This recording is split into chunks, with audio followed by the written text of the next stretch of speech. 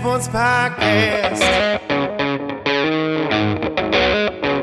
I said, welcome to the Dirty Sports Podcast with Andy Ruther and Joe Prano. Welcome to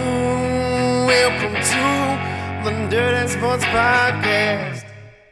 Welcome to the Dirty Sports Podcast. I am your host, Andy Ruther, coming to you live from Cincinnati, Ohio, with my co-host from Los Angeles, California, Joey No Chill Prano. Hello, Andy. Hey, buddy. Happy post-Valentine's Day. Happy President's Day, Andy. Oh, that's right. Today's a national holiday. I don't know if that's true. It is. Is it? Are banks open? Is the market open? The market is not open. Banks are closed. There will be no mail today. Happy President's Day. Yeah. It's finally good to have a real president in office on this President's Day. How many of those tweets are going to be out there? I'm sure lots. Dude, I'll say this real quick. The amount of free rent that Donald Trump has in people's heads is mind-blowing. I mean, it goes both ways. It's the same thing on both sides, but like it's ludicrous how people like I said numerous times, I'm excited for Biden to get in so I can start shitting on Biden again, start shitting on the Democrats again. And that's exactly, what I plan to do. But like the idea that so many people just still remain so triggered by everything. Yeah, man. You know what you got to do. It is nice to not have. Isn't it nice, regardless of what your opinion of the whole thing is? Isn't it nice not to have the Trump quote tweet every time Trump tweets? Oh yeah, I agree. 20 people quote tweet it on your feed with their own shitty opinion. Yeah, I think that's a good point. I agree. He was the Skip Bayless of presidents. I feel the same way about people who quote tweet Skip Bayless. Oh, he's trying to trigger you. Yes. And you're falling for it every single time. You got to go back and watch South Park, man. You really do. The stuff that they have predicted from years ago. I want to just put it out there to everybody listening. Obviously, this is like my jam. I love South Park. I love those guys. I think they're brilliant. But I think everybody should... Hot take. Well, everybody should rewatch like episodes from 2010. Watch every episode. But if you really want to rewatch, just go back. The stuff that they have predicted years in advance. It's not only phenomenal, it's remarkable, it's sad, it's funny. It's all these things combined. And it's just so funny to see how the world's playing out.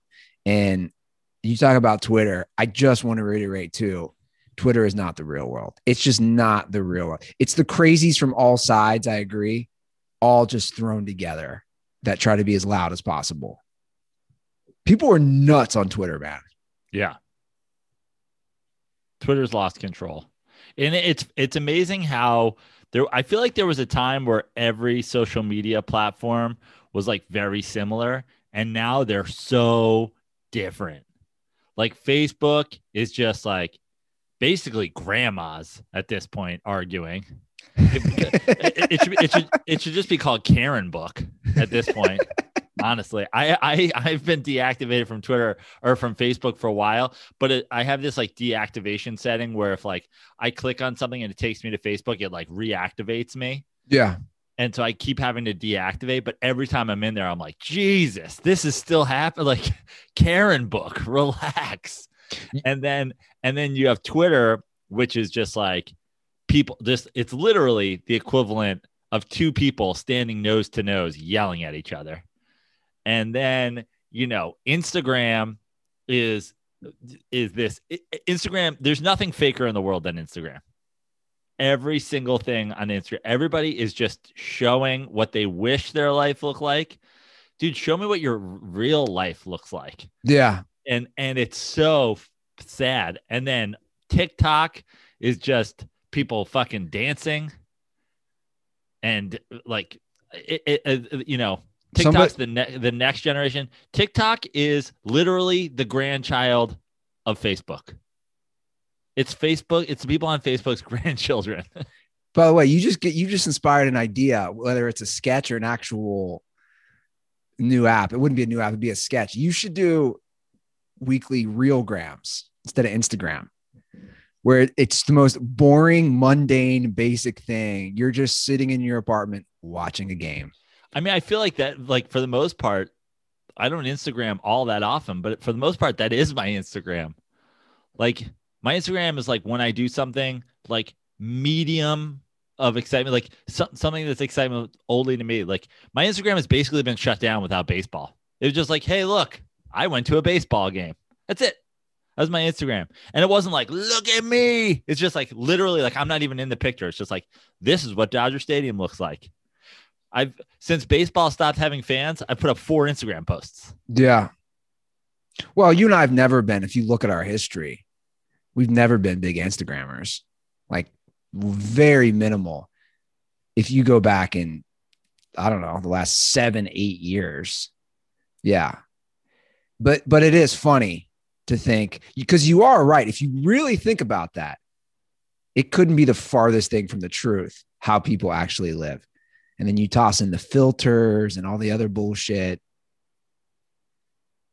I don't know, Joe. All I know is I'm bracing for another storm because we live in the coldest area in Cincinnati, Ohio. I'm kidding. Dirtballs, I was bitching to you before the show. Dirtballs, can you guys please listen to the show? Please listen sometimes. I got a lot of DMs from last episode.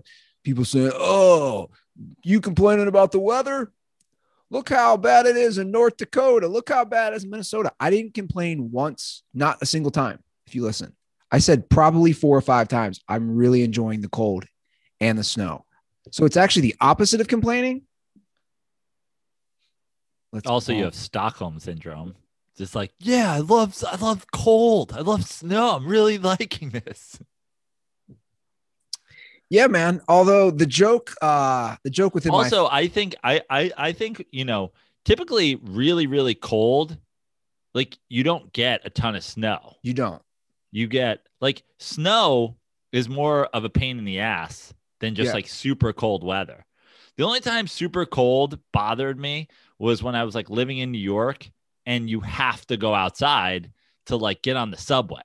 You know what I mean? You've got to walk 5 blocks in the snow. Like when it's super cold, most places, you literally walk out your door. It's stupid to even put on like a hat and a scarf. You walk 10 feet to your car. Which you've already heated up, probably. Which you've already heated up. You get in, you walk, you drive it, you walk 10 feet from your car to wherever you're going. Like I always thought bitching about like the cold. Oh no, you have to stay inside? Oh, poor you. Bitching about just like cold weather. Like unless you're a farmer or unless you're in like Chicago or New York, what like you just don't go outside in it. Well, I agree. I don't get it either. Even honestly, like kind of snow. Obviously snow, if you're living, the difference between living in a city with snow and living in like a rural area or suburban area with snow is like, you've got to deal with shoveling your driveway or shoveling your walk or whatever. Like you have to deal with the snow. In New York, the snow is like, yeah, I got to go outside and like the walk to the subway. There could be one of those fake, what always got me in New York was the fake puddle pavement. Like it would get so gray and so nasty that literally straight puddles of water would look exactly like gray pavement. And you'd end up like stepping into a 6-foot fucking sinkhole. And it's like that scene in Groundhog Day. Yeah. But you didn't have to do any of the shoveling. So that was nice. But you still have to like walk in it. When you're in the suburban area, like, yeah, you gotta like gear up and do your driveway and do your walk. But then you're just literally walking to your car. You step out. I agree. It's not bad. I agree. It's really not. But I did with the weather. Also, just so you know, as long as you're willing to deal with socialism, you don't have to deal with snow or cold. It's 61 degrees here today. And all I have to do is wait in bread lines. But the weather's nice while I'm waiting in bread lines. The homeless situation, though. Not where you're at, though. Yeah. You know why? Because homeless people don't like the snow. Homeless people are like, yeah, it's negative 21 in South Dakota. I'm going to go live there. Have you seen, I don't want to give away where you live because you don't live in LA proper. Have you seen any homeless people in your city? When I first went out, one of the first days I was here, there was literally fire trucks, an ambulance. It was like 9/11 on one of the corners. And I was like, oh my God, what is happening? Was there a terrorist attack? And it was because like one homeless guy had been sitting on the corner for like 3 hours. Yeah. That's why I was curious, because you and I have seen Venice. We send each other stuff and people send us stuff. Venice. I have a feeling if the boardwalk in Venice right now suddenly like showed up here, I'm pretty sure they would like drone strike the neighborhood. Like I'm pretty sure they would like send in the National Guard. Yeah. You know what I picture with Venice? I picture what's that? What is it? The GIF or the meme where is it the dog sitting drinking tea and then everything's on fire? Yeah. That's kind of what I picture the mayor right now. Like in Venice, everything is just happening. You and I, again, we've seen it. This isn't an exaggeration. The numbers are there as far as the just increase in crime and homelessness. And he's just like, everything's all right with, he's playing pool volleyball. Guys are just getting stabbed on the lawn chairs. That's what I picture. I've only seen videos. I haven't been like down on the boardwalk in forever. Well, whenever I come out next, we'll have to do a trip for old time's sake. Yeah, let's go. In an armored car. So I have been holed up and I've been watching some more NBA, and I want to start the discussion there for today's show. Now, I watched the Lakers lost last night. They were on, and I've seen a lot of Mavs games because they get a lot of national TV time. But I wanted to bring up first, we'll jump into the Jazz, but the East, like the East is kind of up for grabs. Agreed. Who do you like right now at this juncture? We're headed towards, we're past more than a third of the season through. What are they going to do? They're going to do what, 72 games this year? Yes. So we're at that point. It's pretty bunched up. The Celtics are on a big losing streak, but who do you like right now for yourself? Well, it's a tough question because I really feel like it's three teams right now. It's the Sixers, the Bucks, and the Nets.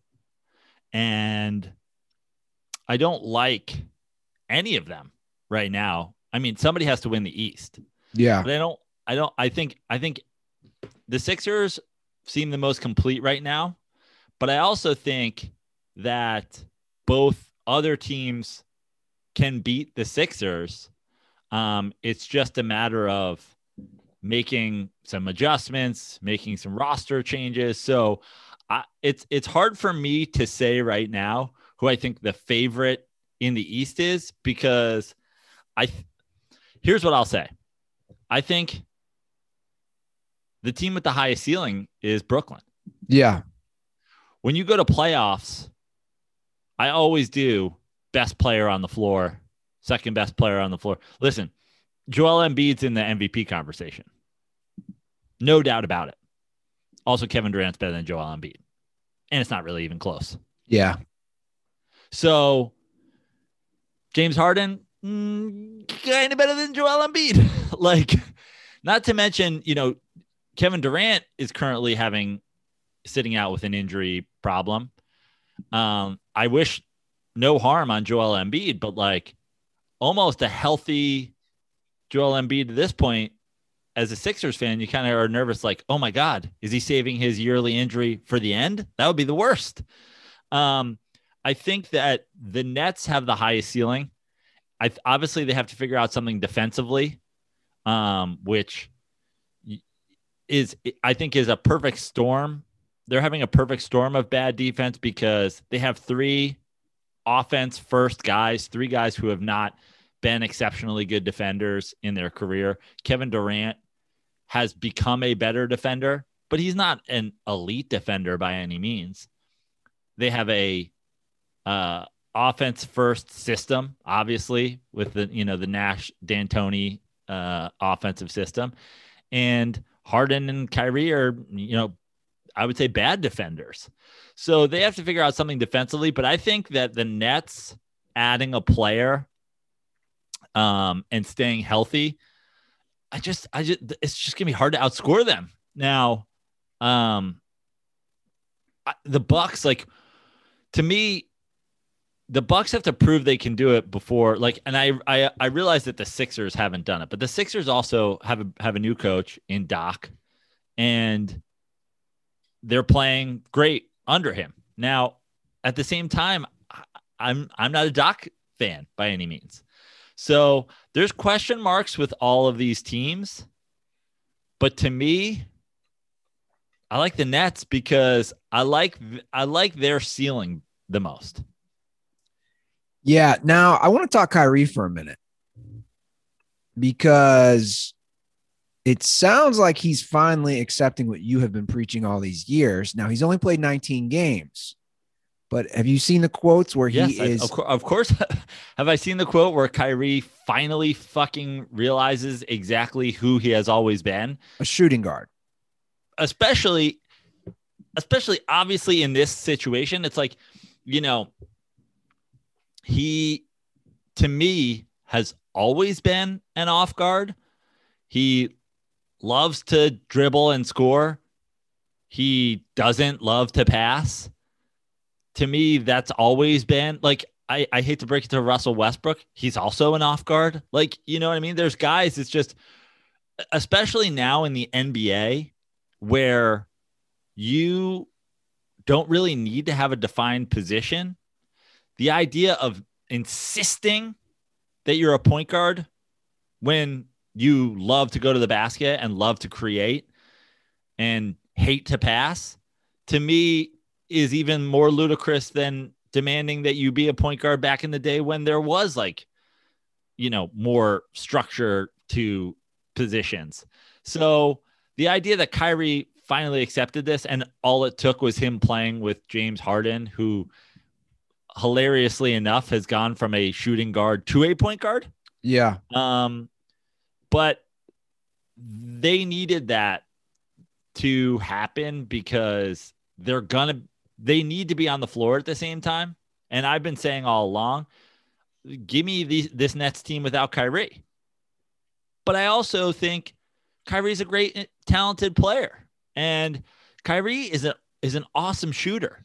And Kyrie having spot up shooting ability and then being able to go to the basket when he needs to is everything. This is what he should have done with LeBron. Yeah. And he would already have another championship. Yeah. Well, I mean, his numbers, he's played 19 out of their 28 games. And his numbers are the best for points, field goal shooting percentage, basically right there for 3-point percentage. So the numbers are there backing it up. Stick to number 2, stick to your role, be the shooting guard. I just think he has devastating catch and shoot ability, and he doesn't do it enough. And on a team where you have a guy who is a great passer and get you the ball in that situation, and a guy like Durant who can be a primary scorer, the idea that not fall into that role is just not wanting to win, not wanting to be good. So I'm glad he, like, outright said it. I still think they need to add a player and add some sort of defensive personality, but I think that they have the highest ceiling simply because I think the Sixers maybe are going to peak early. I don't love Doc, in the playoffs. And until the Bucks show me that they can, make it to an NBA Finals. Yeah. Like Kevin Durant showed me he can make it to the NBA Finals. Like Kevin Durant showed me he can be the leader on a great team. Nobody on the Sixers has shown me that. Nobody on the Bucks has shown me that. I believe in D'Antoni / Nash. Nash / D'Antoni, if you want to say it that way out of respect. But like Nash Tony. Yeah, Nash Tony. It sounds like a good pizza restaurant, by the way. Yeah. Man, the pepperoni they put on Nash Tony's. Let's open Nash Tony's. We'll get you your pizza in 7 seconds or less. Dude, you're already coming up with marketing. I love it. Yeah. I think it's a good idea. I can see Steve Nash backing it. D'Antoni's for sure going to back it. Yeah, D'Antoni will love it. And then you could have contests to see who can eat a slice in 7 seconds or less. And if you do that, items like the pick and sausage rolls. Who's got money? Who wants to fund this, guys? Who's got the equity for this? We need it. Let's do it. Where are you opening this up at? In Brooklyn? Seems like a no-brainer. Right? Yeah. Because, if there's one thing that Brooklyn needs, it's more pizza restaurants. Yeah.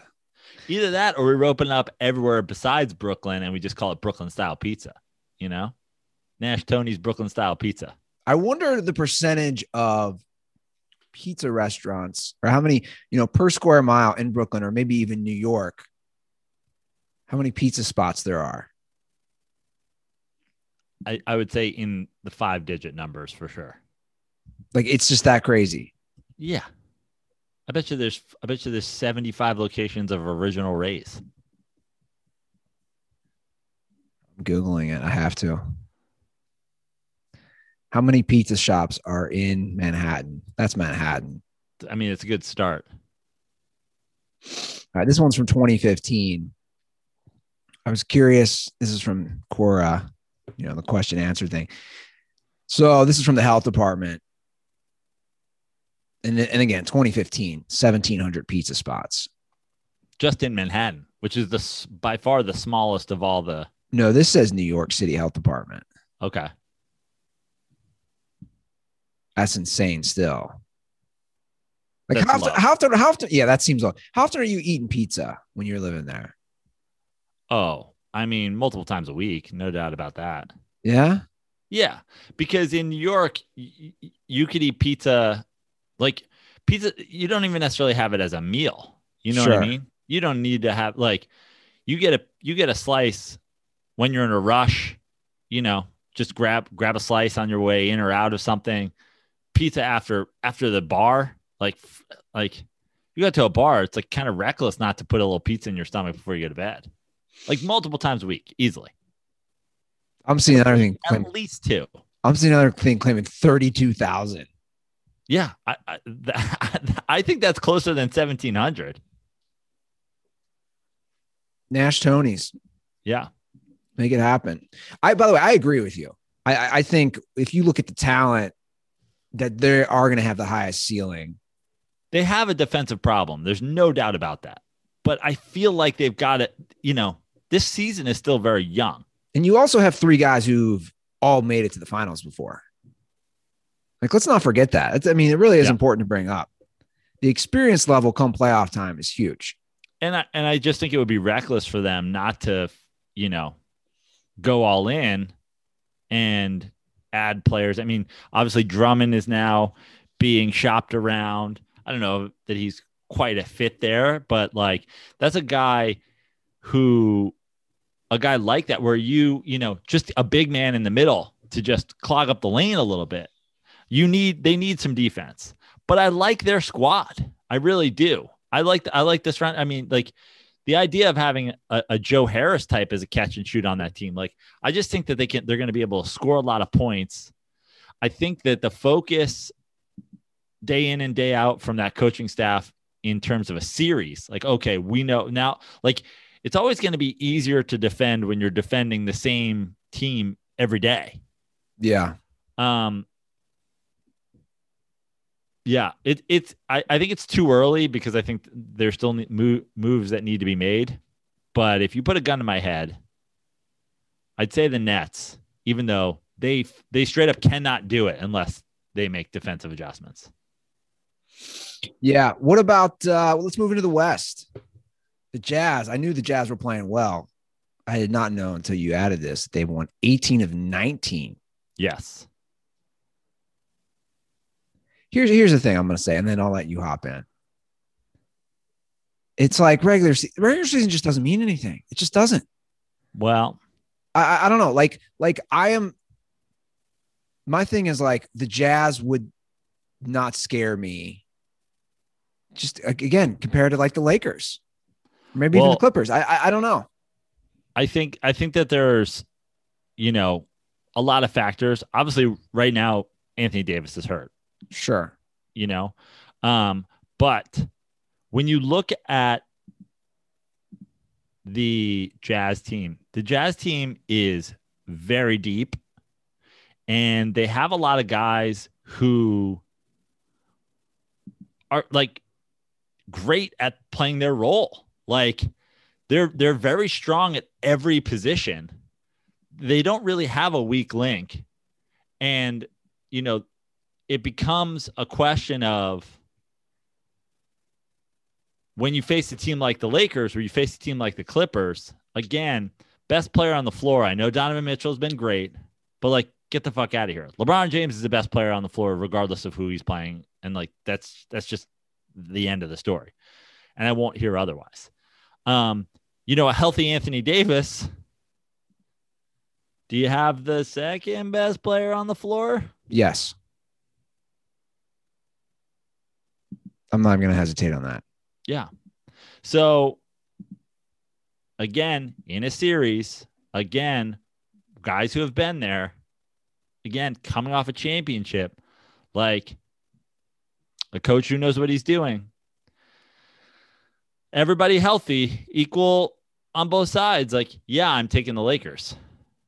Yeah. Now, this is no disrespect to the Jazz. I think I believe in the Jazz more than you do.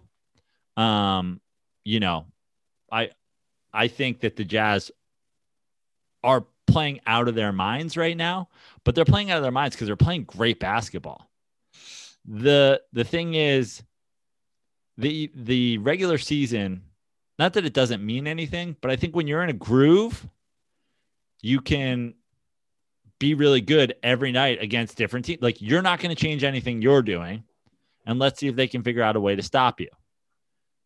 Come into a playoff series, when you got to beat somebody a couple times in a row, it's tough. Gets a little bit easier to stop you. It's tough. And the fan thing,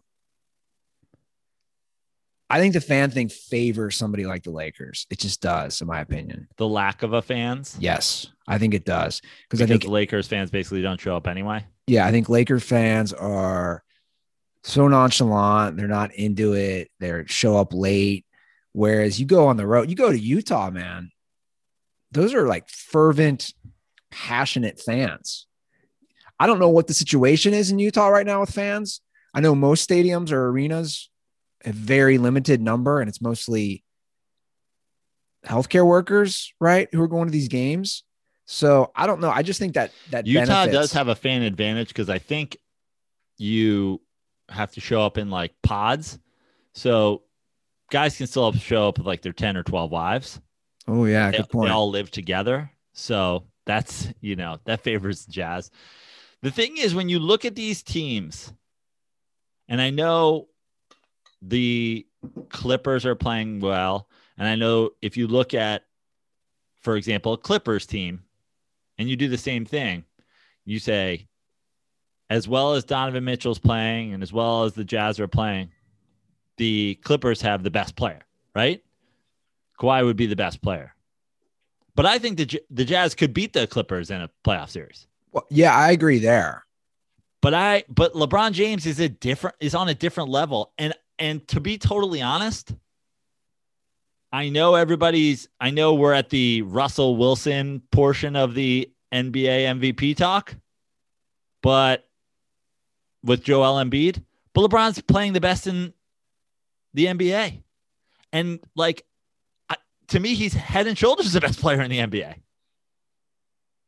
Yeah. I hope that wasn't a diss at Russ. I feel like it was. No, I'm just saying, like, I'm kidding. We did the Russ is running away with the NFL MVP thing. Yeah, but that was like that. I was going to say that was exactly. That was 4 weeks into the season, man. Right. But I'm saying we're kind of at the point now where it's like we did the Joel Embiid thing and we did this guy. But to be honest, I don't think that's the fairest comparison because Russ has never even gotten an MVP vote. LeBron has how many MVPs? No, I'm saying 4.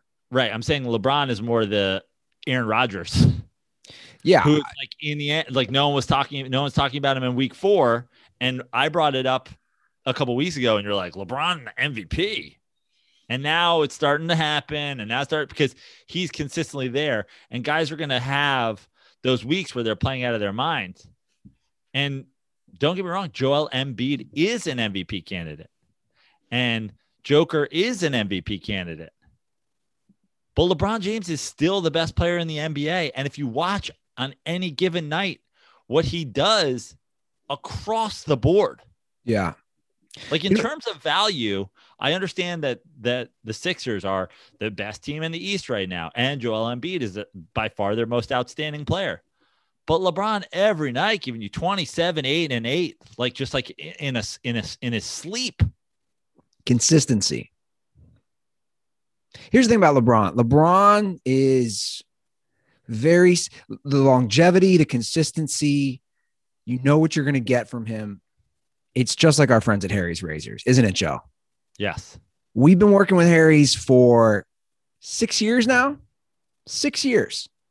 That steadfast consistency. We know we're going to get a great shave, and we know we're going to get it at an affordable price. It's always tough to balance. Right? We talk about balance in the NBA, and not many players have balance both sides of the ball. Harry's has the balance of it's a great product, and it's also affordable. Dirt balls. For a limited time, Harry's is offering their starter set plus a free body wash for just $3 at harrys.com/dirty. Now, we're getting some starter sets. Joe, did you get yours in the mail? I did. Okay. So we both got our starter sets. We see what's in that. Again, guys, some great products, all for just $3. Harry's delivers a close, comfortable shave at a fair price, only $2 per refill. What a great deal. 100% quality guaranteed. This is what I love about Harry's. They stand behind the quality of their blades so much that they have 100% money back guarantee on harrys.com. So listen up, dirtballs. For a limited time, Harry's has an exclusive offer for all the listeners of this show. Once again, new customers get a Harry's starter set and a free body wash for just $3 at harrys.com/dirty. That's over a $16 value for just $3.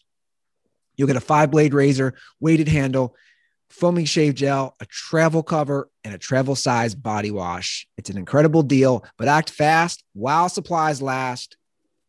Go to harrys.com/dirty to redeem your offer.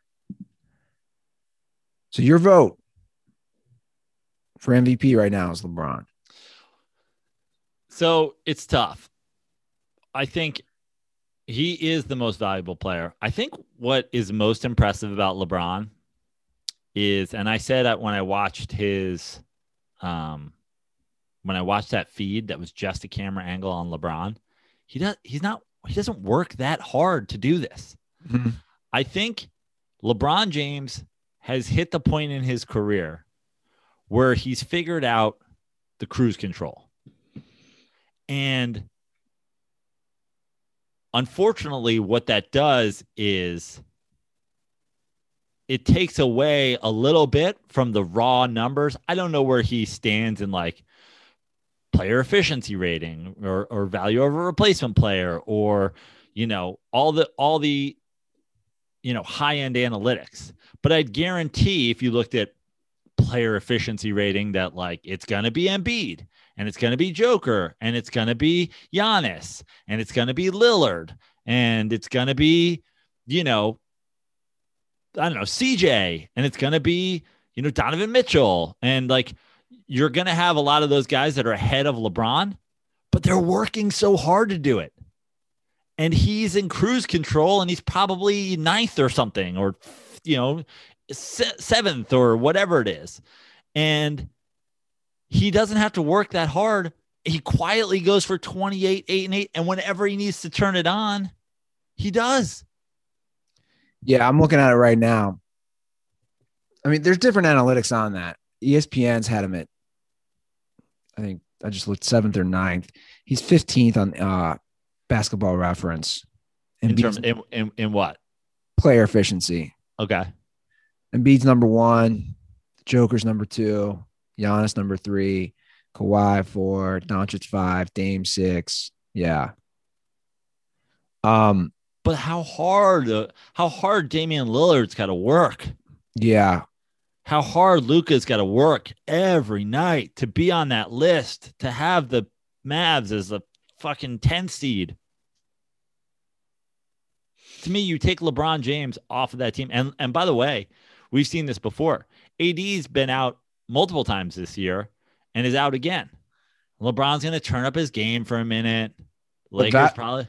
Value over replacement. He's third behind the Joker and Doncic. So right. I'm just saying, like, he's still third on that. Right. In cruise control. When he turns it on, I mean, that's the thing. Like, the idea of LeBron, just we're judging everything. It's this moving, thing. We're judging Brooklyn while they're trying to figure it out. We're judging the Sixers under Doc with peak Embiid for the first time when he's healthy. We're judging, the Lakers based on like LeBron, going 65% and casually, putting up numbers no one's ever put up. I think ESPN flashed a stat last night. He went 25, 7-7 for X amount of games. And it's only happened 2 times in the history of the league for longer consecutive. And I think one of them was LeBron. Like, there's never been anybody who more quietly delivers 27, 8, and 8. Well, the LeBron, like, this is where I'm at with the LeBron watching and just from a fan of the game. It's interesting because I've gone on some deep dives. Look, I'm holed up in a basement, right? Like, I've gone on some like nerd stat deep dives in the last week or two. LeBron's nearing that point of where's he going to, he's probably, knock on wood, going to finish as the NBA points leader. He's going to finish top 5 in assists. This is where the rings really. He's already higher on the list and by far than anybody who's not a point guard. Oh, he's a point guard. But my point. Yeah, is, it doesn't even come close. But that's where it gets like really interesting. To me, it's like my focus when I watch LeBron as far what as about the turnovers, Andy? Like this discussion for me is once you start talking about the ring stuff, and that's fine. It's kind of like the Brady thing, in my opinion. Like once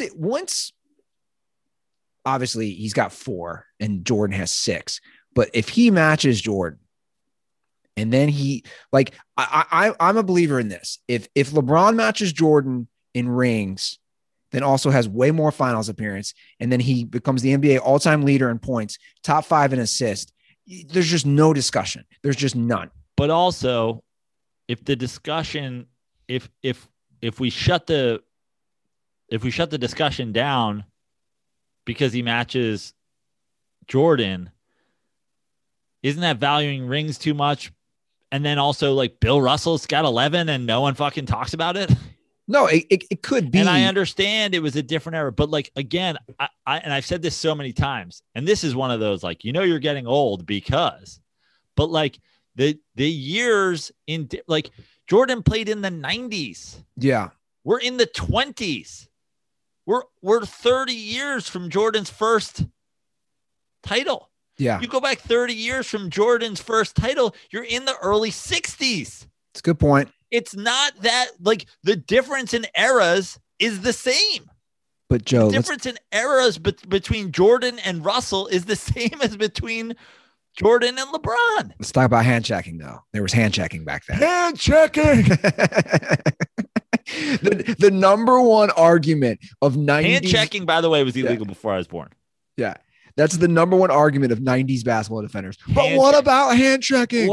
Can you imagine if people could place the back of their hand on 6'9", 265-pound LeBron, how they'd be able to control him?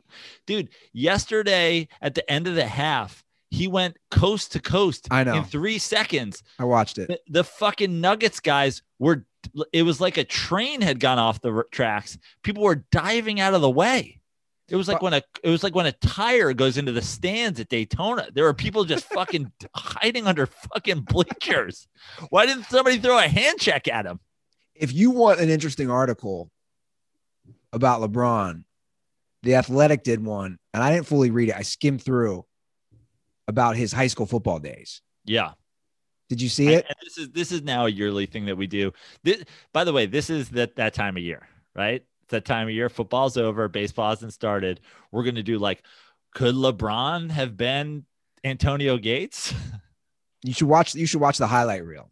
I will. And it does go back to your point, which I like, then going even more back to a dirtball call about our kids playing different sports and what sports we want them to play. I think that was from Reed. I think it is good to play different sports because LeBron really is a prime example.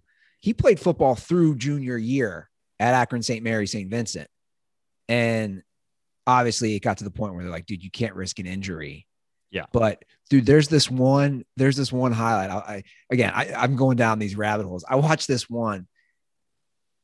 They throw it's a wide receiver screen pass. So they throw the screen to LeBron at wide receiver, and then he launches it deep, dude. And it's a pass interference, but you should see the cannon that LeBron launches to his fellow wide receiver on looks like a post pattern or a fly pattern, something like that. It's amazing. Yeah. Like this whole article has, he's a freak. And like only LeBron haters, listen, I'm not saying LeBron what would have been a Hall of Famer in the NFL if he went, but like the idea that you can't look at so many of the tight ends who literally never played football. Yeah. And then like their basketball careers ended and they took on football and Gates, Gonzalez was like, playing basketball at Cal. Like these guys, and LeBron is 6'9", 6'8", 6'9", 275. Like he towers over them. He makes Gronk look like a little person. I mean, Antonio Gates, to put it in perspective, and obviously Hall of Famer. Guy went to Kent State for basketball. Yeah. Like, I'm just saying, like, he started at Michigan State in Eastern Michigan, but like, dude went to Kent State. He went to a MAC school and he became an all-time tight end. So the point 100% holds up. And like, and the ludicrous, argument of like, but he flops. Okay. That's what Twitter's for. Yeah, it really is. That's the Twitter crowd. It really is. So that's actually a good segue into some football discussions. JJ Watt was released by the Texans. I'm going to play a call because it's a British dirtball who's apparently living in the States. So he's calling about it. Hey, Joe and Andy. It's Will in Portland at Uncle Gully on Instagram. Got a quick question about TJ Watt and what you think about him being released. Sorry, JJ Watt from the Texans. Is this malpractice on the part of the organization, not getting anything in return and just releasing him? Curious what you think. Thanks, bye. Doesn't it just sound so much better when it comes from an English accent? Yeah. Listen to these words. He's talking about malpractice. American dirtballs. Did the Texans fuck up? He's like, is it malpractice? I love it. I mean, look, I think it was a mutual thing, right? That he played there long enough that it's more of a respect thing. Isn't that what I'm gathering, right? I got to say, because he's played there since 2011. So here, the reason that he was hoping that they did this, that they said okay or whatever, is that he doesn't have to wait to sign. He could sign tomorrow with somebody if he wanted to. He doesn't have to wait. Technically, people who will be free agents this year, they're still under contract until X day. And then that's when we say like free agency starts, so he gets a head start on it. Now there's a lot of people, and again, we'll go back to like Twitter only style conversations. The conversations like LeBron's couldn't play in the NBA because he's a flopper. He's the same weight as JJ Watt, by the way. The idea that they're making it like a racial issue as a, Deshaun Watson. They're forcing him to whatever, but they straight up release JJ Watt. I think that's a stupid discussion, but I will say that it does seem kind of ridiculous that they would let JJ Watt go when he has some sort of value. I understand, like, let's say JJ Watt at his cap number and whatever, but like they didn't even try. Like no one was giving them anything for JJ Watt. Like, I just don't believe that. Like I said, I think it's, hey, you played with us since 2011. You were the team leader for the last 10 seasons. We're going to basically do you a solid by doing this. Kind of like that last Lakers contract to Kobe that completely hamstrung them for years. And that's why they were terrible. He said, hey, man, you did all this for us. We're going to throw you a lot of money. But my point is, and again, I'm not diving into this, but the Texans owner is saying they're not going to trade Deshaun Watson. Deshaun Watson is asked for a trade.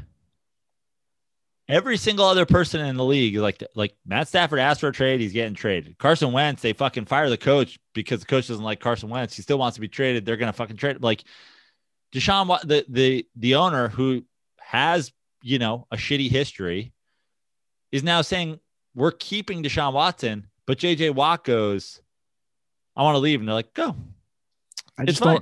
I just don't like that comparison because you're talking about an older, injured JJ Watt. I'm looking it up right now. I'm saying they're totally different situations. Yeah, and you have the franchise quarterback. I'm not trying to start this thing. I am saying, though, it is weird that they wouldn't have tried to get something for JJ Watt. What did, what I mean? Like in terms of everything, like JJ Watt did his job. He wasn't the Super Bowl MVP. He wasn't whatever. Like, I get that he was a really good player for the Texans, but like a lot of teams have had a lot of really good players. It does seem like here's my point. It just does seem like they went out of they're two completely different situations, right? And if you look at them side by side, it makes sense. But when you look at how both are being pushed to the extremes, he asked for a release. They immediately gave it to him. So like they couldn't have been more cordial to his desires. Deshaun Watson asked for a trade. Okay. If they said, fine, we're not going to release you. You have value. We're going to trade you. That makes sense. They're doing the opposite. They're saying, we're not going to trade you. Like both are getting pushed to the extremes. I know, but again, to me, it comes back to, I don't know what the value is for JJ Watt. The truth is, I just looked it up. Out of his last 5 seasons, he's played 16 games twice. His other 3 seasons are a combined 16 games. So we all know injuries have really hampered him in his career. And you're talking about a guy on his decline versus I'm just saying franchise quarterback. But they're happening simultaneously, and one guy's making a request and it's immediately granted. The other guy's making a request, and they're not saying we're going to trade you. We got your request. We appreciate what you did. It's not that easy. We still have to find the best fit. We still have to get a first rounder. Look, they're saying, fuck you. Look, as far as we're concerned, we're not trading you. I think we'll never know. I've seen all that stuff too about the racial motivation. I don't know. I don't even necessarily think it's like just that simple, but I think it's like, again, these things both happening side by side and then being handled drastically differently. Not just one guy gets released when he wants to be released and one guy gets traded when he wants to get traded, as opposed to being released at the same time. The only place it gets sketchy is the report, which I believe started happening on Friday, with the owner saying, like, as far as we're concerned, Deshaun Watson's going to be here. That's when you're like, okay, we're not doing this rebuild thing. You're not just like letting Watt go and you're going to let me go you're going to take the best trade. Now, is this part of negotiations? Is this part of trying to get a better deal for him? Whatever. But it all happening simultaneously does have some bad vibes to it. Well, being lost in all this is the fact that JJ Watt, his brothers, all of them represent Subway, and the fact that they still have that contract. And also the fact that every time I make a joke about it, we've learned on Dirty Sports Twitter, there are Subway stands out there defending it, which is mind blowing. Nothing is mind blowing anymore at this point, Andy. The defense of Subway, I just cannot understand. I just can't. I feel like this is new though. Like, I feel like I feel like it took a while for Subway to break you. Like, I don't feel like you were early on the Subway is disgusting train. Like, it was definitely post pedophile case for you. It was. Like, really most people was. didn't need their spokesman to get arrested for kiddie porn to be like, Subway's gross. Well, look, I've, you know, what's helped is more Jersey Mike's and like Jimmy John's franchises. Used to not have those. They weren't as prevalent. I think, yeah. And you know what? And I hate to say this, Andy, but I also think that, you know, I come from a place where like every mom and pop shop's deli fucking smashes all of those places. Sure. So I hate to go full, like, you know, the people who fucking eat Applebee's probably enjoy Subway, but like, this is what I'm saying when I say the fucking, you know, you get to certain parts of the world and you're like, yeah, Subway. What's the problem with Subway? It's like, I don't know. It's fucking gross. But I'm living in Applebee's country, right? I'm living. But what I'm saying is now. But here's my point. More sandwich chains have spread, you're like, oh, you know, sandwiches can be good. I'm just saying, like, I don't know anybody in my area because I have all. The irony is, no lie, there is a stretch near me within a quarter of a mile, maybe half a mile, on the same exact street, Beachmont Avenue, is all three: Jimmy John's, Subway, and Jersey Mike's. Not once do me or anybody I know or anybody I've been with who's, like you're saying, you know, a quick, I agree, right? The mom and pop's getting better, but like a quick fix. You're like, oh, I'm going to go to Jersey Mike's. Not once have I been with somebody going, hey, let's go to Subway. I would throw that person out of my car. Now, I also have to admit, there was a Subway across the street from me for years when I used to live in the Smut Studio. Did I occasionally go there? And did I definitely go there too much circa 2008 to 2010? Yes.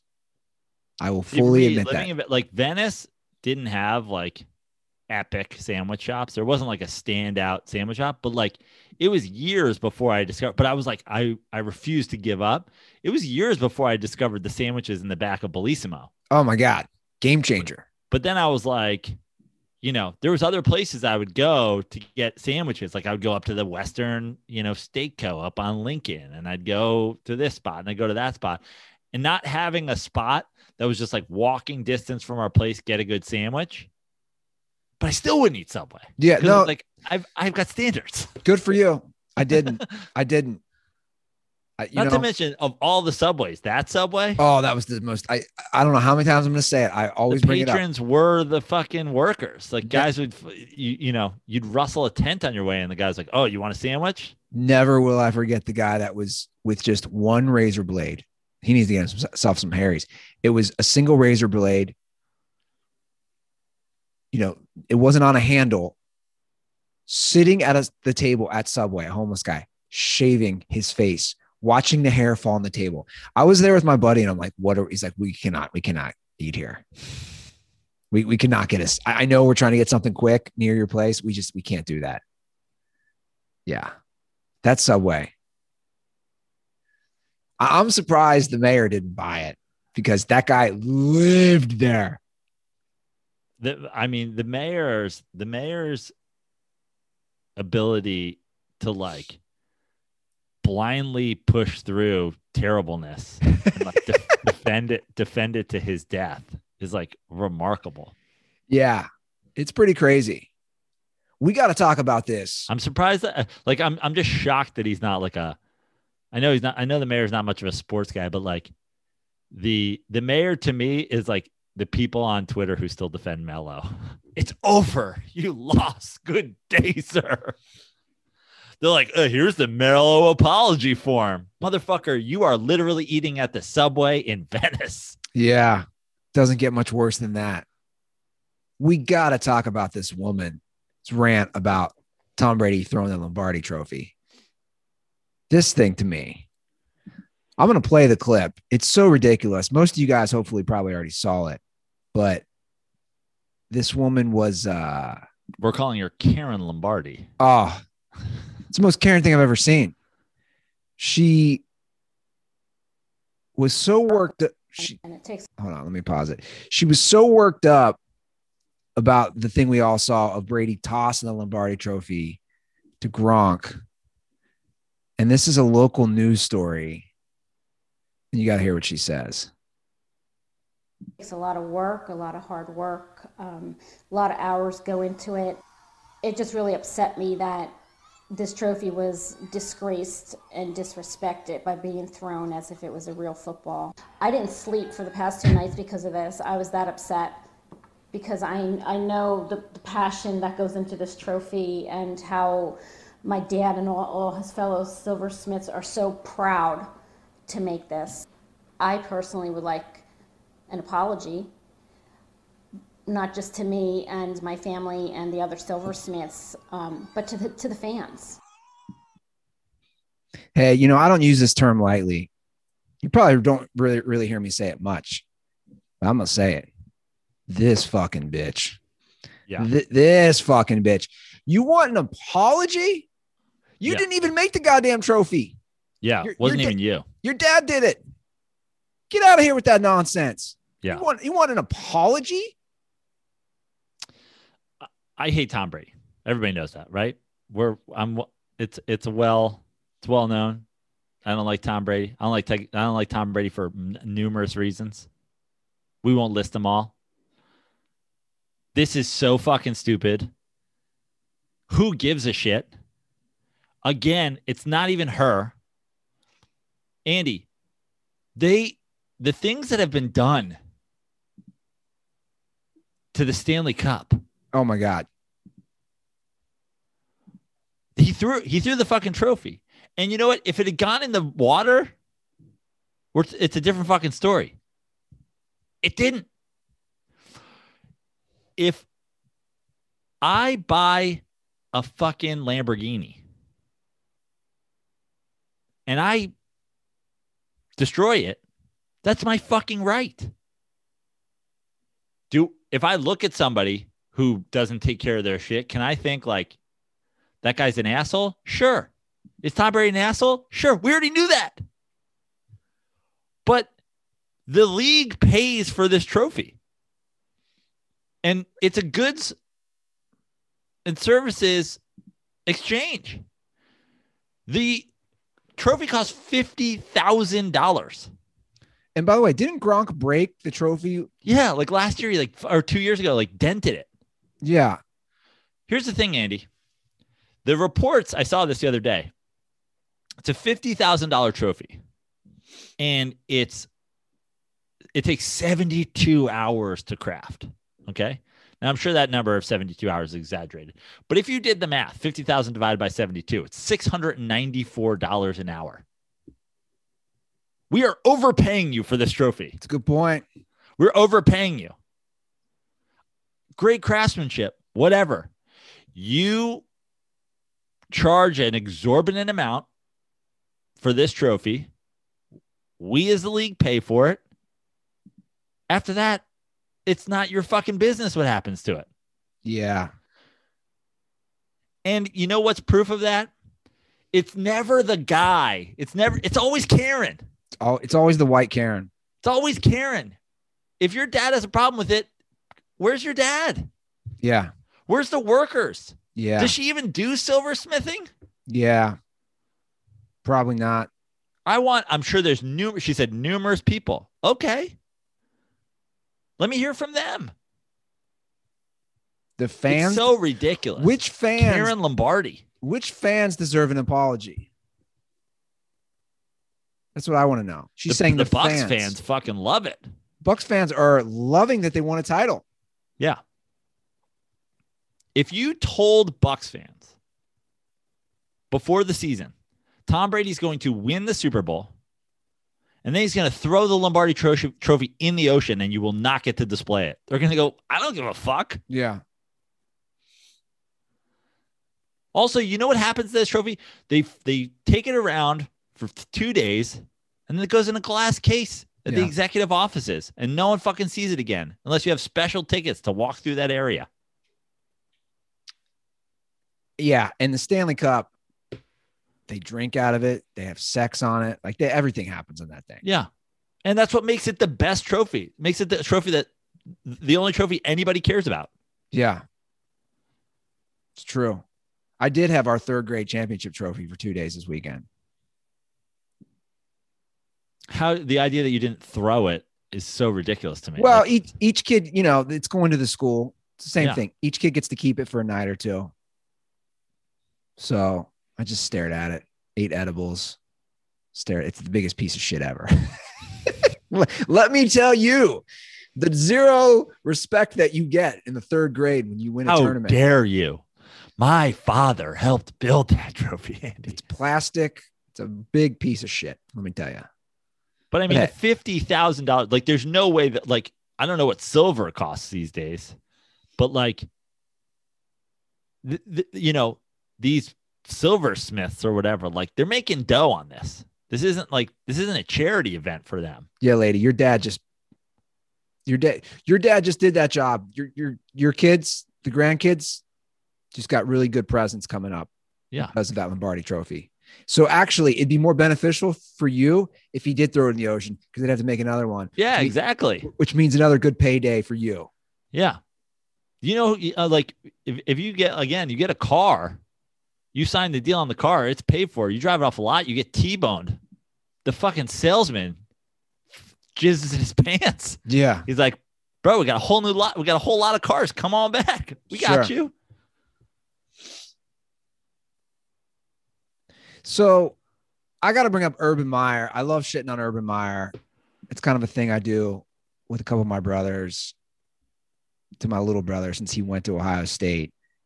Is Urban Meyer retiring before starting because he's sick? No, that'll come soon. But I love that he hires. This is what I love. Last week, he hires the strength coach from Iowa, Chris Doyle, who. And this is not, I know this story now. Just I want to say right up front, this was a guy that had already been. This is not a Jared Porter situation where it's all discovered after the hire. No, this was he knew everything. So Yeah. This guy had a checkered past with bullying, racism, whatever you want to call it, allegations. It's look, the truth is I don't fully know all the details. I haven't read enough about it. I don't care enough. Maybe I should have. Maybe that's lack of due diligence from my part. But all I know is this much. He has controversy surrounding him, right? When he is a strength coach at Iowa, from, again, multiple angles, from racial stuff to bullying players.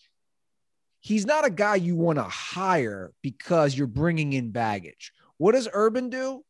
He, quote unquote, vets him and hires him as the strength coach for Jacksonville. Obviously, big backlash. He resigns. Chris Doyle does, the strength coach, within 24 hours of being hired. And he was clearly, the Texans immediately hire him. Yes. He's going to be the starting quarterback. Actually, I'm sure he was told, right, to resign. But this is why I'm bringing this up, Joe. Like, you're Urban Meyer. This is your first move. This does not bode well. It just, like, if this is the decision making if this is the decisions you're making, red flag, hey, stay away from this guy. And Urban's like, you know what? I think I'm going to hire him. To me, that is not a good sign for their franchise. I think what this tells me is, and if you're a Jags fan, it's got to be your biggest fear, which is this tells me Urban thinks he can just be exactly who he's always been in college in the NFL. Yes. That nobody is more important than the head coach. That when he was in Ohio, he was probably the highest paid state employee. He's in Florida. He's probably the highest paid state employee. Like, we see this all the time. There's no one more important for hundreds of miles than the coach of Ohio State. You're the coach of the Jacksonville Jaguars. No one gives a fuck. Like, you're actually way less important. And if you come in with this attitude that, like, you can do whatever you want, no one's going to say boo to you, it's not going to work on multiple levels. It's not going to work with the press. It's not going to work with the police. You know, like in college, like that's what the boosters do. They're like, hey, Jameis didn't rape that girl. This is not the quarterback you're looking for. And the cops are like, this is not the quarterback we're looking for. You know, like, this ain't college football. But mostly it's not going to work with the players. Yeah, exactly. The players are going to be like, fuck you. Yeah. I'm rich. I'm richer than you.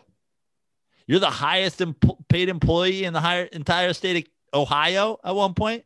Guess what, motherfucker? I'm the second best defensive tackle on our team. I make a lot more money than you.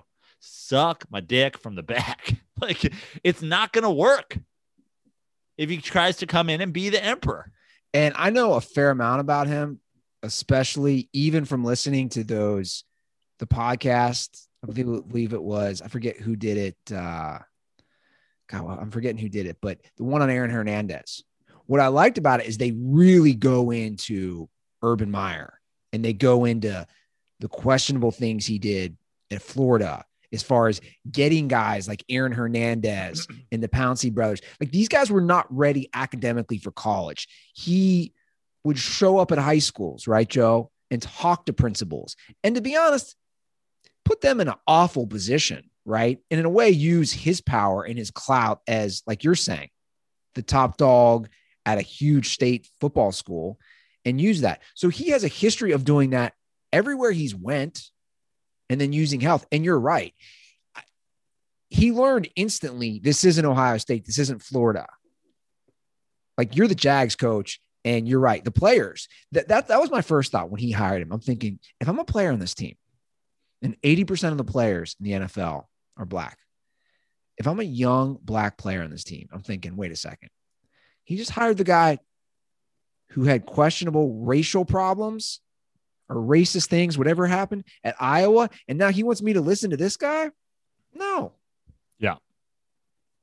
You're not bigger than the team, Urban. I think it's just it's just a very small, and like, this story will be gone very quickly and they'll move on. But like, I think it's a great small example of, if you try to run your team this way, it's not going to go well. Yeah. But if you are a Jags fan, if you're one of the four out there, yeah, that's got to scare you to think one of your first moves, like, dude, you can't fuck up hiring the strength coach. We're not even talking about a defensive coordinator, offensive coordinator, whatever it is, an important position on the team. You jacked up hiring the strength coach, man. You had a layup, you had a slam dunk, and you went full Carlton from Fresh Prince, and you threw the ball, and it didn't even come close. Love that GIF, by the way. Underused GIF. Yeah. You know what I watched? You know what I've been binge watching? Speaking of Carlton, it reminds me of a speech that Jason Sudeikis gave in the show. Did you ever watch Ted Lasso? I watched all 10 episodes in one sitting. I thought it was really good. I think it's great. Okay, good. Yeah, I loved it. I thought it was awesome. My one kind of negative review of it is just like, I think that there's a lot of great characters on the show. Yeah. I think Ted Lasso is like the least deep of all of them. Like, I don't want to spoil it for the show, but he's like, you never see, like, you never get really too, like, he's just like the nicest guy ever. Yeah. But like, I feel like there should be like a backstory, or like a, like something underneath that. Like, the nicest guys ever, usually like hiding something or whatever. You know what I mean? My one criticism was like, I didn't think his character was that deep, but I think all of the other characters were. And I think the show as a whole is great. I loved it. Yeah, I thought it was great too. I binge watched it the last 3 or 4 days of last week. I thought it was great. I agree with that assessment, by the way. His character, there's not too much depth with him, but I love all the characters. So many assistant coach, the little equipment manager, the guys on the team, the women, the owner, everything. And it combines, some real heartfelt stuff with obviously a lot of comedy that's not even thrown in your face. The subtle jokes, the subtle discussions. I loved it. Yeah. I literally watched it. I think I watched it all in one day or maybe 2 days, but like literally in a sitting. So that's funny. So, my buddy Drew, we were texting back because he did the same thing and he loved it too. He's like, I watched it in a day. I mean, I think they're like half-hour-ish episodes, they are, right? But I'll say to you what I said to him. I was like, dude, I get it. And he said the same thing. He goes, oh, I thought it was so great, blah, blah, blah. I said, dude, that's 30-minute episodes. It's still 5 hours. 5 hours. Like, I can't do that. It's like, I watched it a while ago now, but like, I mean, we're talking like mid-quarantine shit. Like, what else did I have to do? I know it's just really tough for me to like watch 5 hours of something in one day. You watched 128 hours of fucking Game of Thrones. That was for a stunt, man. Yeah. But I'm saying the idea that like you couldn't just sit down and watch 5 hours. No, I shouldn't say I couldn't. I can, but my mind is like, okay, I've watched 3 or 4 episodes of something. Cool. To me, it's all about like when I started and what I'm doing. Like, I feel like we started it at like 7:00 and we're like, hey, let's watch a couple of these. And we're like, oh, we like it. And next thing we know, we're like, listen, if we just keep watching this, we just watch it until 12:30 and we go to bed and we finished it. And that's what we did. Yeah, no, it's good. It's really good. I agree. I don't think if I turned it on at noon that I'd end up watching it till like 5 p.m. But it was like, oh, let's put on a movie. Yeah. And we just ended up basically watching 2 movies in a row. Well, obviously I had some time and I'm going to have more time this week because we're getting some more snow, but I'm ready for spring, Joe. I really am. Like I shouldn't say I'm enjoying everything, but when spring comes, I was showing it off to my buddy who's an avid golf fan. I can't wait to use this minimal golf bag. Yeah. I mean, it really is a game changer. I take it out on the course. People, asking me about it. The other day, I played with Laz on Friday, and he was like, the color of the speaker matches the bag. Like, did it come? I was like, yeah, it came with the bag. It's also got a cell phone charger. I love it. It's really, and like you said, you're excited to play. Like, that's what it does me. Every time I see it across the room, I'm like, it gets me excited. I want to go play. Yeah. And like I've said before, the filming pocket literally is a game changer. It is. It has changed my game. Yeah. No, my buddy was all stoked. Again, he's an avid golfer and he was checking out all the features and he's like, man, this is going to be a lot of fun for you guys to use. Guys, it really is great. Go to Minimal Golf. Actually, no, it's not Minimal Golf. It is minimalgolf.com. Okay. It is minimalgolf.com. So go to minimalgolf.com. Check it out. They really have the coolest, most innovative bags. Some of the great features. They have the patent pending phone holder filming pocket, which Joe and I are talking about. That way you can film your swings. The internal stand mechanism, 4-way divider, 2 full length. It very comfortably carries 14 clubs. The backpack strap is very comfortable. I've been testing it out. I'm just chomping at the bit to use it. Magnetic pocket closures versus having zippers is so much better. The lightweight, the cooler pocket with ice strip holes. Yeah. So they have a thermal pocket. You can store up to 5 16-ounce bottles or 6 12-ounce cans and then the patent pending port and portal system. Guys, it's a great golf bag. I really can't rave about it enough. I know a lot of dirt balls are also just as excited to have it. Again, it's minimalgolf.com. Go to their website, check it out, get a customized bag. I have Dirty Sports on my bag. I have my initials. It's just a great bag, and I'm stoked for the snow to thaw and test out my golf swing. And two quick things on it, Andy. One, I've called it the Tesla of golf bags, but like at Honda prices, it's not that much more expensive than a regular golf bag. So it's less expensive than some regular golf bags. My brother paid more for his golf bag, and I'm like, what? And also, a lot of people have asked how, there's no Dirty Sports URL, there's no promo code. We just got started with these guys. It's kind of a test run, and so if you want to let them know you found them through us, there's like a little notes section for where you can customize it. Just say Dirty Sports saying, I want my initials on it, and I want LeBron James' face, and just FYI, Dirty Sports sent me. Perfect. Love it. All right. You're rocking the Mets shirt. Can we talk a little baseball and wrap up the show? I'm rocking the Meats shirt. But that's it. You remember our dirtball who gave us these? He gave you a chili one. He gave me a Meats one, but it is a Mets. Yeah. It's a Mets Meats shirt. It's I'm forgetting his name. Sorry, man. I know he lives in Indiana. It's is it Zach? I forget everybody's name. Yeah, sorry. So my apologies to every single person's name I always forget. Yeah. Well, regardless, dude, I put this on the rundown. Like, Tim Tebow was invited to the Mets camp again. Yes. Joe, like, what are we doing here? Well, like, what is the move? Like, this is embarrassing. I'm sorry. This is just embarrassing. Here's my hope, and then we can go into like what is happening. So my hope is that he got invited to Major League Spring Training Camp. He's never shown any ability. This year, my hope is that when he does not make the team, as he will not, there's no chance that he makes the team, that then this is the end of the experiment, and that they don't send him to the minors. Like he doesn't go to the minors this year. He doesn't get offered a contract. Now, here's what I think happened and why it's still happening. I think the Mets and Sandy Alderson specifically believed in the idea of giving him a shot. He's a great athlete. He's a hard worker. He's shown whatever. He's not incompetent. So they gave him a shot.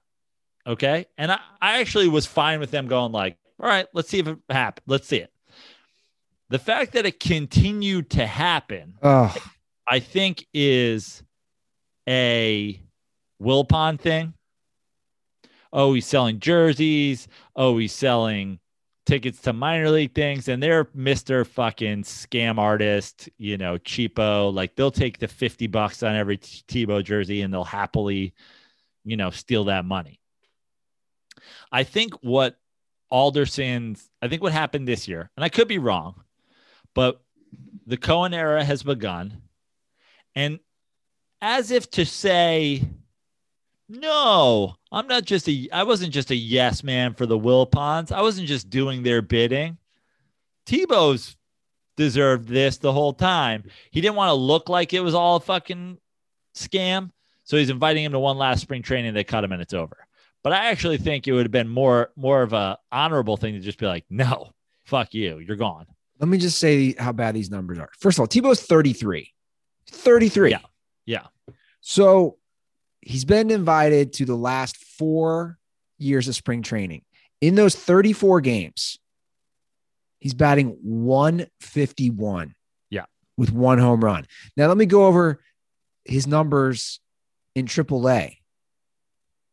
In AAA, he batted 163 with 4 homers and 19 RBIs with the Syracuse AAA team. So in spring training in AAA, 163 and 151. This is just embarrassing. I just don't get it. Like, you're not making money off Tebow. Like, what is the move here? Well, I mean, and Tebow, I'd argue that you are, because remember the crowd that Tebow, remember Tebow's target market. But does he still have that crowd is the question? I think if you go on Twitter and you look at it, I think you'll see that crowd still exists. I mean, what's Jesus batting? 0? Like these people believe in fucking Cloudman, with 0. He's at 0 homers.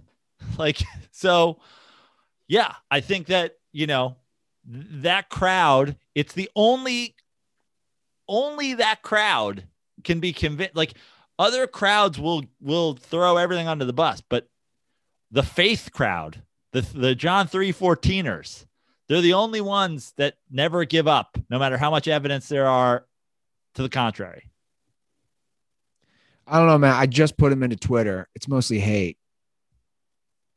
I mean, these are the most recent ones, but it's like, I know what you're saying. I just think the Tebow, like, I don't know. I also think he's kind of a dick. I mean, yeah, I totally think my thing is, dude, you're stealing a spot from somebody. Like I can already see people arguing with me on this one, but that's fine.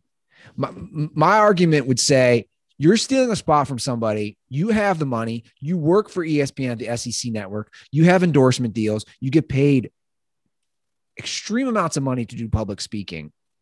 You're stealing a spot, and that's on both on him and on the Mets, from some young kid from, whether it's the States, Dominican Republic, wherever, some young kid who might make the team, who might have a chance, or at least could have a spring training. Listen, man, you're preaching to the choir.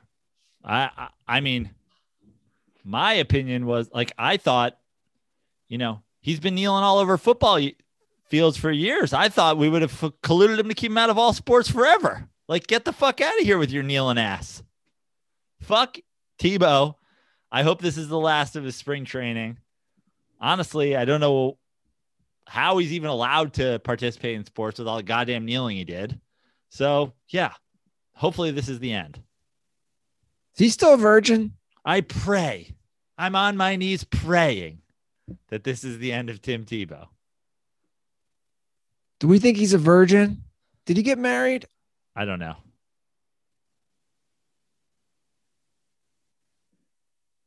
You know my theory on it. He's engaged. Oh, he was married. He was married last January. So he's still married. He is married. Yeah, she's a beard for him. I'm just saying, that's my take. I've taken it all along. You know me. I think when people stick to Jesus, I think it's a lot of closeted homosexuality. They hide behind Jesus because they can't come out, which is actually pretty sad. That's what he should do. He should hit a home run if he can actually do that. And he should round third base and come home and blow a guy. He comes around and he ends with just the final round of T-bowing. He gets on his knees. Do you think he ever hooked up with Aaron Hernandez? That's a great question. Speaking of Urban Meyer's locker room conundrums. Dude, my favorite still is that picture of Tebow, Hernandez, and Riley Cooper on the same team. Riley Cooper hated it because they were an interracial relationship. Riley Cooper was like, "How dare you guys kiss?" And they're like, "Oh, are you anti-gay?" He's like, "No, I'm anti a Mexican guy and a white guy kissing each other. It's disgusting." Somebody's like, "Yo, dude, he's Puerto Rican." He's like, "It's the same to me." Yeah. So the Major League Baseball has they're going to stick with certain rules from the pandemic season for this year. Did you see this? I know. I hate it. The only rule we're not sticking with is the DH. The fucking DH. Yeah. Which, by the way, you all know I'm not a fan of the DH, but now I'm not a fan of the DH rule, the universal DH, but at the same time, it's way better than putting runners on second base in extra innings and playing shortened double headers. Shortened double headers doesn't bother me that much, but the runners in extra innings, offensive. It's the most offensive thing ever. So there'll be Any doubleheaders will be 7-inning games, and every extra inning game starts just like it did last year with a runner on second. Now, that definitely did cut the game down in time, but it's not that baseball is not meant to be a short game. I just hate baseball needs to be faster. It's the worst take of all time. Why don't we have the Daytona 50? It was the whole fucking day yesterday. Daytona. Why don't we play golf? Why don't we play 4 holes of golf at Pebble Beach yesterday? Speed this up. Just a bunch of guys reading putts. Let's go. Why do we do it? Because that's the fucking sport. The baseball needs to be faster crowd is one of the worst crowds. Well, they're not real baseball fans. The baseball needs to be faster crowd are the same people who bitch about nobody plays defense or travels. You're not real NBA fans. You're not real Major League Baseball fans. You're just not. Like when you or I go to a game, we know we're going to be there. We know it's for the long haul. We're going to relax, to socialize, to experience the ballpark. Those people who want a quick game just don't go. You're not a fan of baseball. It's a long game. Yeah, just do what Dodgers fans do. Show up in the 3rd and leave in the 6th. Yeah. There you go. You got a mini baseball game. Sure. Baseball is just so lost. I mean, how many times are we going to say this? They're it's just very antiquated. They don't know what they're doing. Every adjustment they make is wrong. The NFL went through that process for a little while too. Every time they try to like tackle an issue, they tackle it in the completely wrong way. Major League Baseball doesn't have, kids interested. You don't let people post about it on social media. Yeah. You're Twitter banned if you post a clip from Major League Baseball. Where do you think people are finding? Where do you think kids are these days? Sure. Yeah, man. I don't know where that sport, obviously they get the money from the advertising and the TV deals, but if you project ahead in 25 years, I just don't know where that sport is at. It's dying a slow death right before our eyes. Especially when we're going to have like automated cars and Uber and all that. Like, where do baseball's making their money charging you $65 for parking? It's like, this is your model? Yeah. What's cheaper? Paying to get a COVID test or COVID vaccination at Dodger Stadium or paying for parking at Dodger Stadium? But you've done it. I mean, I've done it multiple times. First of all, like we were on the west side. So the idea of taking an Uber there was really expensive. Yeah. But I have had on multiple occasions driven there, parked off site, Ubered from where I parked to the game, and then Ubered back to my car. And it's significantly cheaper. Yeah, than parking at Dodger Stadium. Yeah, I know. Park at the shortstop, go to, have a couple beers, go back there for a post-game drinks. I could buy beers, my Ubers both ways, my post-game beers for less than you charge me for parking. Where do we go? Philippe's? That's the the French dip place? Love Philippe's. Haven't been to Philippe's I don't think I've been to Philippe's during quarantine. Maybe I might have gone once. You should go. Early. It's pretty good. Love Philippe's. Yeah. It's getting me hungry. Philippe's, 2 sandwiches, a pickled egg, Arnold Palmer, and a slice of pie. Mm. Let's go. That's a lot of food. They're little sandwiches. I feel like you'd be pretty good in an eating contest. You can eat. We did one, remember? Oh yeah. I didn't succeed it, but I felt like I had a good showing, especially considering we ate McDonald's at 4 p.m. like idiots. That was a reckless move. That was the most reckless move. I'm blaming Nick for not stopping that. I mean, the reckless move of eating the McDonald's in the afternoon turned you into, one of the other mice in Speedy Gonzalez, just middle of the steak. You throw your big sombrero down on your head and lean against the wall and go to sleep. You quit 3 minutes in. You're like, I am done with this eating. No más steak para mí. What was the challenge? And Pat McAfee threw up when he did it. What's the McDonald's challenge? The McDonald's challenge? I feel like I could do the McDonald's challenge. I was going to say, I think you could do that. I feel like we've talked about this before. What is it again? It was all the craze. I forget, but it's a lot of food. But I feel like when I compare it to the food from Texas, it doesn't even seem like close to the same amount of food. I agree. Now the thing is, there's drinks involved, which is like Okay, you want to hear what it is? definitely a game changer. Yeah. Damn. It's a No. lot, but it's not crazy. And it's crazy because Pat McAfee puked, but it's not that crazy. It's this much? No. 4 double quarter pounders with cheese, 2 large fries, 20 McNuggets, and 4 large Cokes. See, the Coke those are killer. It's all that carbs and sugar. That's a lot. And I know they have, I know it's like 4 large drinks. I didn't know if it's like Coke specific. Also, McDonald's is bringing back orange drinks. So that would be but like, I feel like with some sweet teas, but even that, the drinks are the hardest part. I will crush the rest of that food. Yeah, I'm looking at pictures. The 4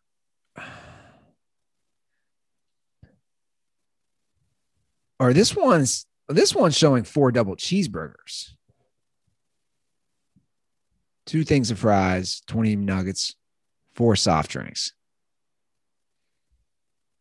Yeah, I don't know. That one I definitely would feel better about myself as well. 90 minutes. Let's go.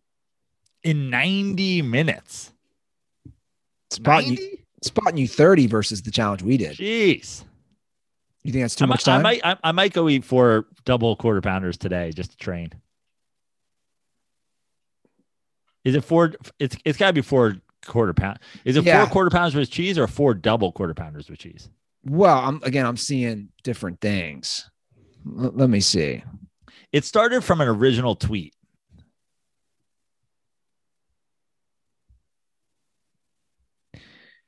Yeah.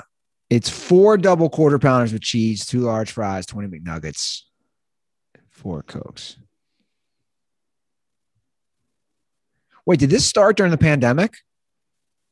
I think it started a while ago and then it like came back, but like some guy just tweeted it.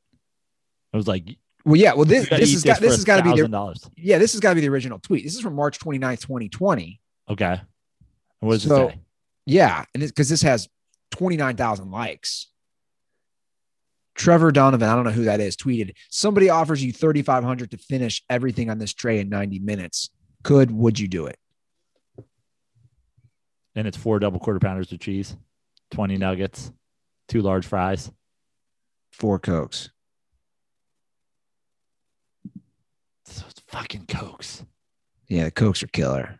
But you know what? I might eat it all and just like wash it down regularly in an hour and then just use those Cokes just slowly sip on Cokes till the end. Yeah, it'd be a tough one. Well, Dirtballs, that is going to be the show. No calls today, but I would love to hear from you, and so would Joe. Give us a ring for next episode.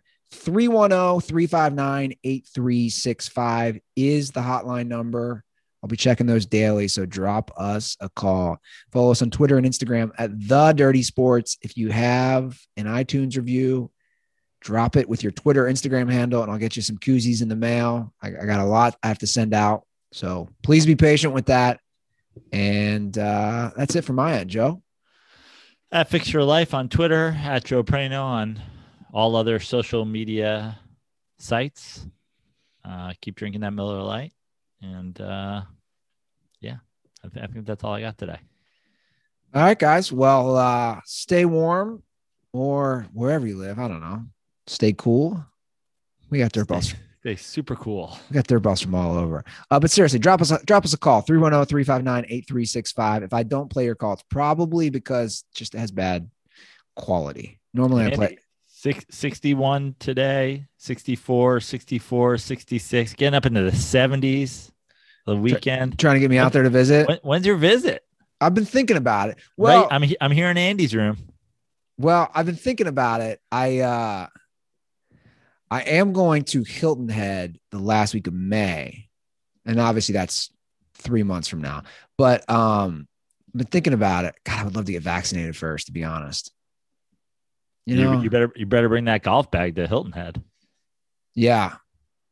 So I don't know. I'd love to be vaccinated. We'll talk off air, but I have been thinking about it. So it's been almost 2 months. So we'll see if they'll let us into an empty apartment in Savage Town so we can try the McDonald's challenge. All right. RIP my mail. Gone forever. Aaron Hernandez. I mean, I don't know. Like, they're just not helping me, even though, like I said, I had everything forwarded, but apparently important documents don't get sent my way.